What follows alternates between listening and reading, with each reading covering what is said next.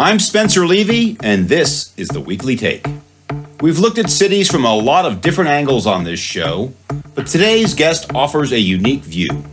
On this episode, we're joined by one of the nation's foremost authorities on urbanism and the future of city life.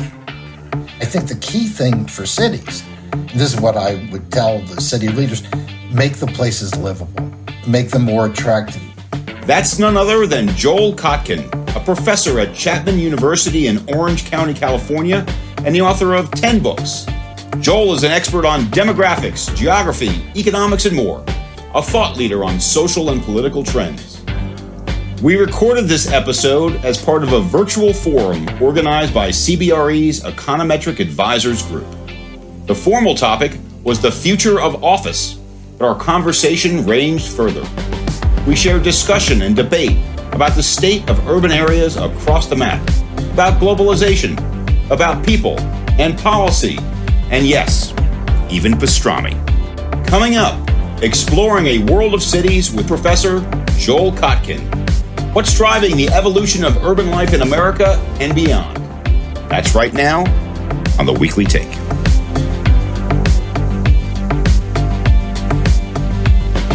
Joel Kotkin, author of over 10 books, New York Times writer, Chapman University professor. And if I read your entire bio, Joel, that's all we would do today. It's that impressive. So, Joel, thank you for joining us today. That's my pleasure.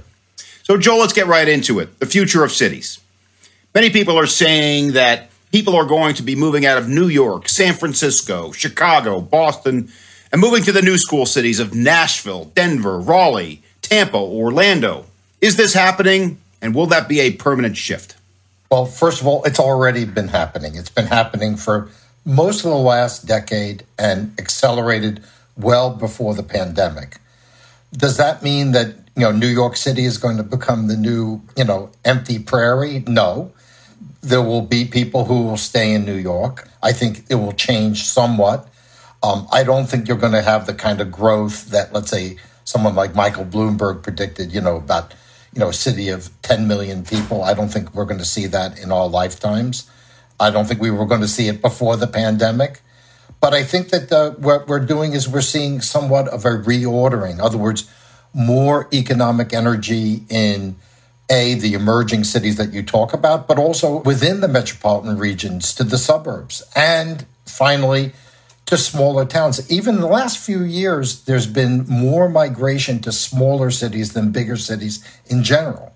So these trends were already happening before the pandemic and before the disorders this summer, and both of those things have accelerated that trend.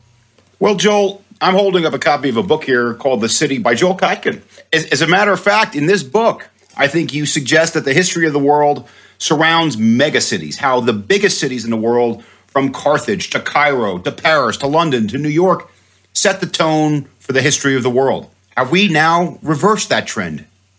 I don't think we've reversed it. I think it's changing. In other words, we're not likely in our lifetimes to see the dominance, let's say, of London in 1900 or New York in 1950. I think we're going to see many more centers of influence. And I think we're going to also see that a lot of even the very creative and innovative companies are going to be dispersed. They're going to be much more dispersed. It's not going to be everybody that you need to talk to is all within walking distance. They may be within zooming distance.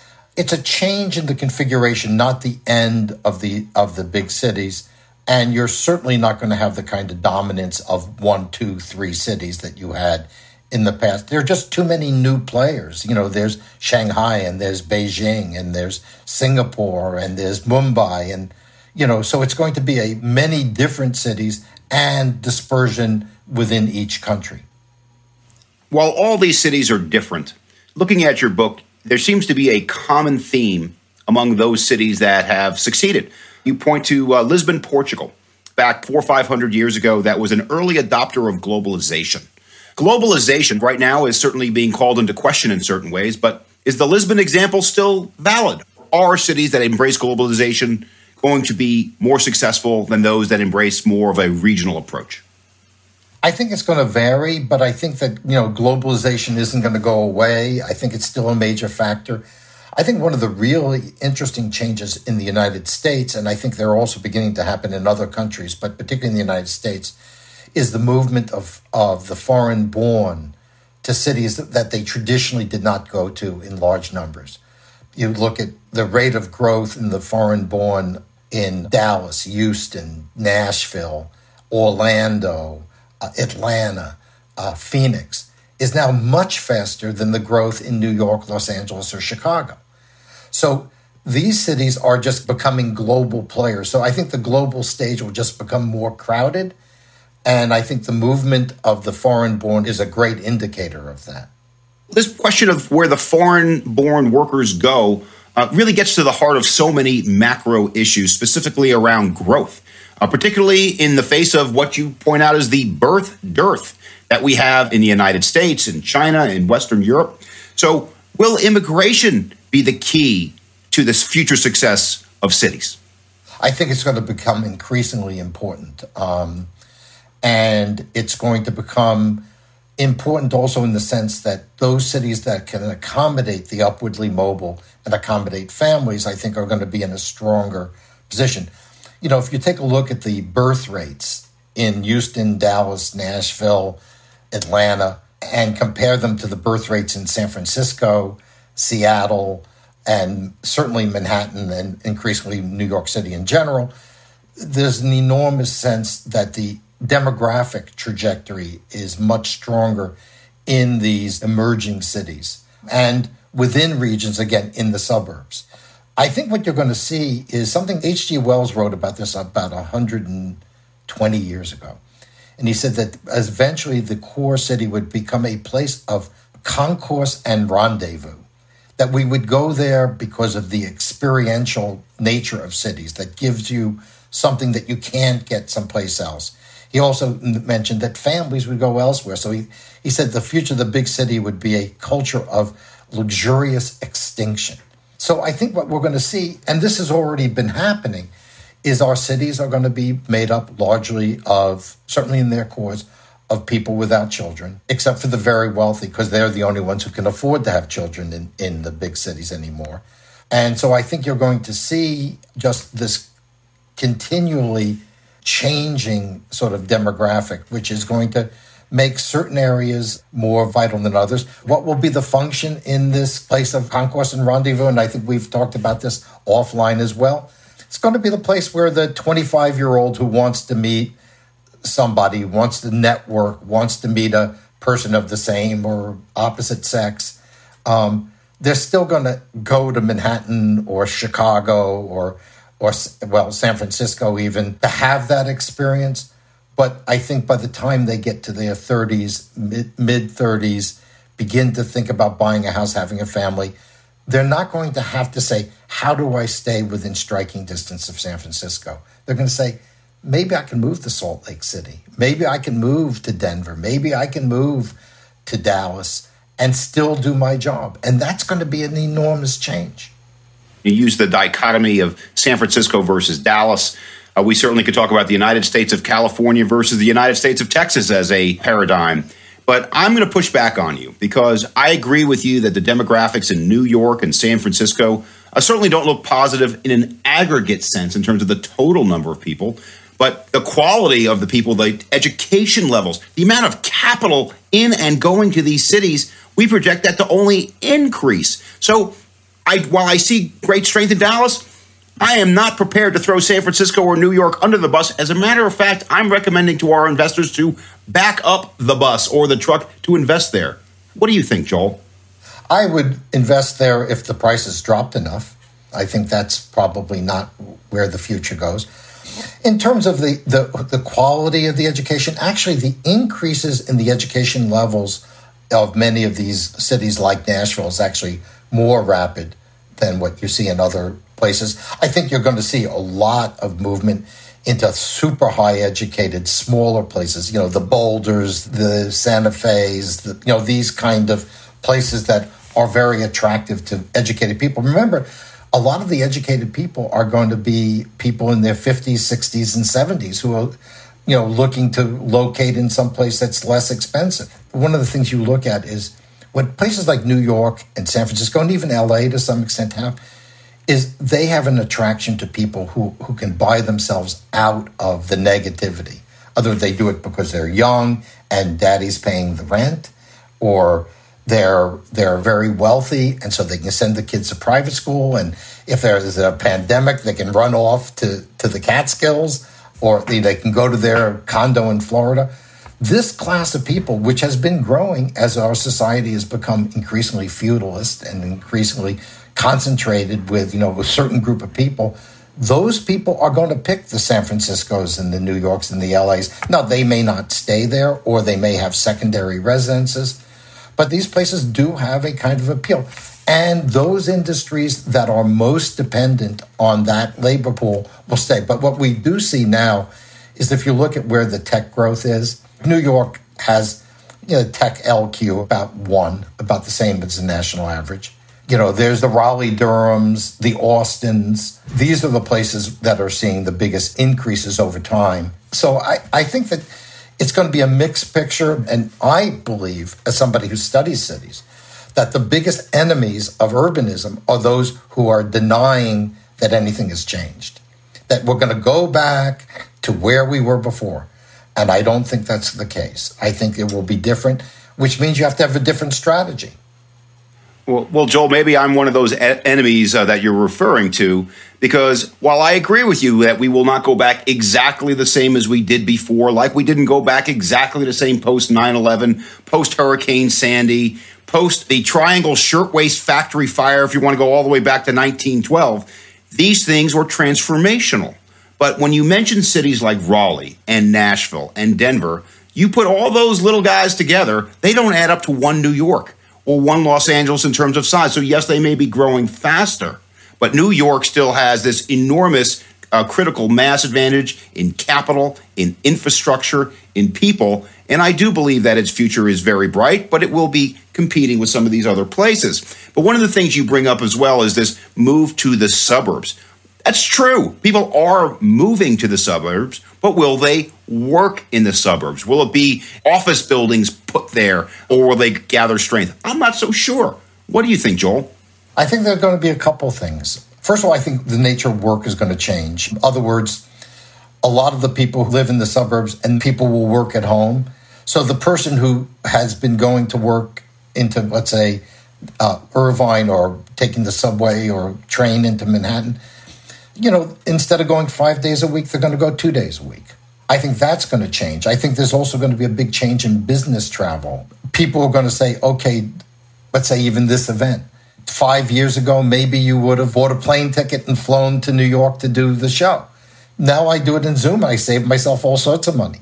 So, I think that it's going to have a different configuration. I think that the real problem beyond the technical one, and well, first of all, the comparison with 9/11, you didn't have the option of the online that existed. By the way, after 9/11, you did start getting the first breakdown in some of the concentration in the financial service sector. But I think where you're really going to see some changes is that people are going to start to look at different places, different options, different ways of doing things. And I think the key thing for cities, and this is what I would tell the city leaders, make the places livable, make them more attractive. And I think a bigger problem than the pandemic is the breakdown of law and order, the rise of crime. That there's no recovering from. I think these things are really important issues. And I think cities should focus on how do you control that first. Looking at your writing, you mentioned Carthage as a city that failed in part because it was too commercial. Didn't have I think the word that you use is transcendental values, which I would suggest is some combination of arts, religion, kumbaya together. And you see that in some of the cities you mentioned. You see that in Boulder. You see that in smaller cities, in the arts district of LA. You see it in the Wynwood section of Miami. So it's not just the small cities. It's some of these subsections of these bigger cities. So what are some of these things cities can do to put themselves at the head of the pack? Well, I'll tell you, the key thing is going to be neighborhoods. What makes a great city is neighborhoods. And Americans, have always been, I would say, villagers. There was that great book, The Urban Villagers, talking about immigrants moving into the Northeast. People lived in a neighborhood, and the neighborhoods, what's really interesting is I've been looking at it, while the downtowns are struggling, Noe Valley's doing okay. Ditmas Park in Brooklyn's doing okay. I'm sure that Echo Park in LA and Silver Lake are doing okay. I mean, the key to the building of cities, I think, is going to change. We had this period of intense focus of everyone in big buildings in the center of the city. I think the next phase is going to be thriving neighborhoods that knowledge workers want to live in, and then coming up with institutions so that those knowledge workers will stay. I mean, education is going to be a key thing. Right now, a very unfortunate trend in cities has been the attacks on both merit public schools and public charters. That was a way that middle-class families of any race could stay in the city and send their kids to public schools. Look, the biggest reason I'm living in Orange County instead of LA, where I lived for 40 years, is the public schools were just terrible. And I didn't want to pay for private school. We found excellent public schools here in Orange County, and now a great charter school, public charter, that my daughter goes to, my youngest daughter. So I think you need a more grassroots attempt. In some ways, a little dose of Jane Jacobs wouldn't be bad, and a little less Robert Moses would be good. I think we have to talk about, look, you take a look at New York City, which is my native city, as you can tell from my accent. Most of the people I work with in the creative industries in New York live in Brooklyn now. The reality is that's the strength of New York. The strength of New York is the neighborhood. The strength of LA is neighborhoods. The strength of San Francisco is neighborhoods. So if we start thinking about how do we improve the daily life of those very important creative professionals who live in these cities, let's focus on the neighborhood first. You said something in your book, The Coming of the New Feudalism. It warns us against a future that we're going to become a renter society versus an ownership society. Now, rent is what we do, but what does this mean? And in particular, what does it mean for the future of cities and the middle class? Well, I think what's really critical is in all the surveys that we've done, we just did one with the LA Times with Reality Check. One of the things that you find is that, first of all, millennials and minorities view home ownership as key to being in the middle class. Roughly, 50% say it's absolutely critical. Another 30 think it's very critical. I think the reality is that most people, except for the very wealthy, make most of their asset advances from ownership. And it also provides some stability. It's certainly much better for communities if most of the people are owners. If we become a renter society, it becomes more transient. We become more dependent on government, and you just don't get the same kind of civic values that you get when there's lots of people who are owners. And one of the big problems you have, let's say in a city like Los Angeles, is we were always a homeowner-centered city. That was always a restraint on what's still very much a liberal culture. If we become a city of renters, and we become a city where when people are upwardly mobile, they start thinking about what city am I moving to, that's not going to be very good for the future of Los Angeles. Can you relate urban agglomeration theory and the productivity efficiencies of cities to working in a physical office versus work from home? In other words, aren't cities just a lot more productive than working from home? Well, first of all, the results so far on the work at home is actually managers have been pretty happy with it. And I mean, there are going to be certain functions, like I would say an architecture firm, for instance, where having people together on a collaborative basis is probably pretty important. But I think, and also this agglomeration theory, it turns out, if you look at it, it has nothing to do with density. It has to do with size of the region. And I think there will be some advantages to size. That size does not have to be heavily concentrated. Right now, probably the most successful sort of emergent mega city in America is Dallas. Dallas is certainly not concentrated. It has all different sorts of options. Phoenix, another very successful city, is very, it's both big, but also not concentrated. So I think that and then the last part of it is, it really depends on what you're doing. I mean, one of the things that I'm concerned about as a Californian, even though I have a New York accent, one of the things I'm concerned about in California is that the new wave of tech companies that are connected to social media have no need to necessarily have large office footprints or be in a particular place.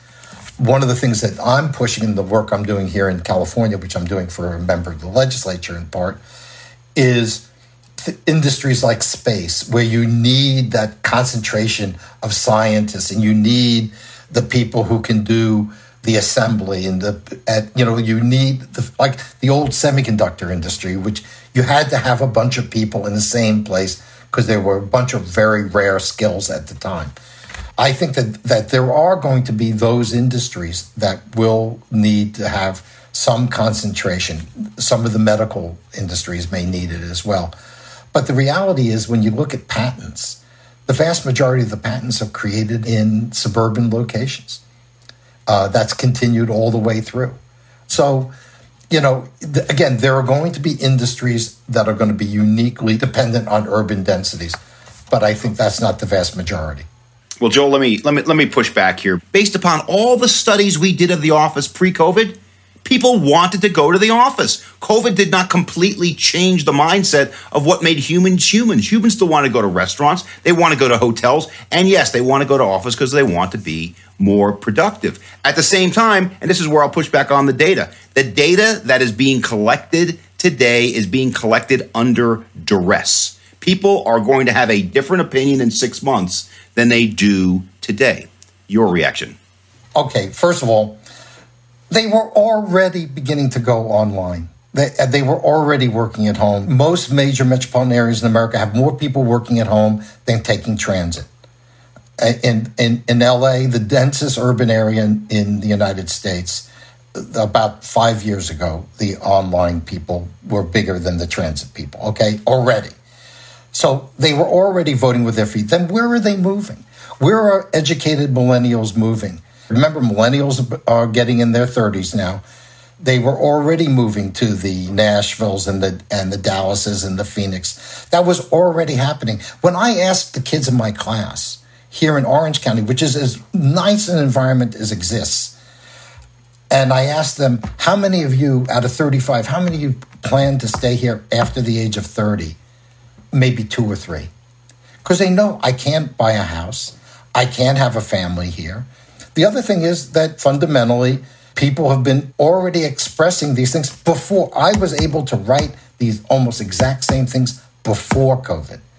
So to me, COVID is just an accelerator of these trends. It's like when you play basketball, you're supposed to watch people's feet, when you're playing defense. Let's watch how people vote with their feet. Where are they moving? And we can tell that overwhelmingly they're moving to suburbs and smaller cities. Will there be an elite that will stay in the great cities like New York and San Francisco? Yeah, I think there will be. And I think those cities will be magnetically attractive to young people, pre-marriage, pre-family, for sure. And again, to the very rich, because the very rich don't have to suffer. I remember having lunch with an editor of mine at the New York Times when I used to write for them. And he said to me, he lived in the Upper East Side. He said his favorite time of the year was the summer because there was nobody around. These are people who have summer homes, have winter homes. Those people, I think, will be able to survive and do really well. Now, by the way, on restaurants and culture, there's several things. One, we are in a very different world culture-wise now than we were. I think it was Lenin who said that there are decades where months happen and there are months where decades happen. And I think he was pretty much right about that. I think we've gone through that over the last year and a half. So I think that what you're going to see is you're going to see a lot of people who are looking at things very differently. I think that they're again, I don't think these cities will go away. But I do think a lot of these speculative developments probably won't do as well as some people think they're going to do. And I think that you're not going to see 40% of people working at home. You'll see 20% working at home. And you'll see a lot of hybrid. And I think it's going to be a really interesting thing for office developers. How do you develop hybrid workspace? Also in restaurants. One of the things that's really interesting to me was, whereas New York, for instance, has become less interesting for restaurants, particularly Manhattan, from when I was a kid, the suburbs, which were mind-bogglingly terrible for restaurants, are now have good restaurants. You know why? Because the immigrants have moved there. And let's face it, what makes American food great is the immigrants. Whether as entrepreneurs or because of the cooking, you want great Vietnamese food, you come to Orange County. You want great Indian food, you go to New Jersey or Fort Bend County, Texas. If you want great Chinese food, you go to the San Gabriel Valley, east of Los Angeles. In other words, the cultural life is changed. Plus, we now access culture increasingly online through Netflix. So lastly, if we ever get to a point where we're opening up things again, which I assume we will, there's now greater cultural amenities. Suburbs have picked up some of the smarts of cities. Here in Orange County, when we moved to Orange County 6 years ago, I thought, oh, well, we'll be going to LA a lot. We almost never go except to go to the airport. In Orange County, we have the South Coast Repertory Theater, one of the 5 best theaters for new plays in the country. We have the Segastrom. There are arts communities that have developed in suburban Chicago, in Cobb County, Georgia. So in other words, the suburbs are no longer the sort of boring, homogeneous places that they once were. I think they're changing dramatically. I think suburbs can't stay the same either because they're now in this competition that they weren't in before. So, Joel, we only have a few minutes left, so I'm going to ask you for your final thoughts. It certainly seems to me that the media has changed since you first got into the business some time ago. And you remember, Joel, the famous headline of the New York Daily News in the mid-1970s, New York dropped dead, which was Gerald Ford when he wouldn't bail us out. Do you think that there are some in the media today that are saying to the big cities, we want the cities to fail? I don't think that that's the predominant view of the newspapers. The newspapers are urban enterprises. They would be committing suicide to do that. I think the New York Times in particular, when I was there, I think we talked about this, and we used to, I was doing a monthly grassroots business column, and one of my editors said, you have to understand that one thing about the New York Times, it's not liberalism that's the holy grail. It's Manhattan real estate. That was the holy of holies. And certainly you're going to see a lot of people, a lot of newspapers try to bring back and advocate for offices. What's going to be really interesting to me is the dispersion of media, some of the new media, which is less concentrated. I increasingly do find that editors and reporters are now located in suburbs and sometimes smaller cities because they're able to do it remotely. Things that you had to be in Manhattan for, you don't necessarily have to be there. But I think there's also kind of like a emphasis on the story over what is actually happening. And I'm really interested in what is actually happening. Well, there is one thing you do have to be in New York for, and Manhattan itself may not be the holy of holies, but Katz's Deli on Houston Street and their pastrami sandwich, that to me is one of the holy of holies. And I can't wait to be there and eat it in person, hopefully with you one day, Joel. I hope so too. And look, one of the great tragedies of this and the last 20, 30 years in urban areas is how many wonderful, unique institutions are no longer there.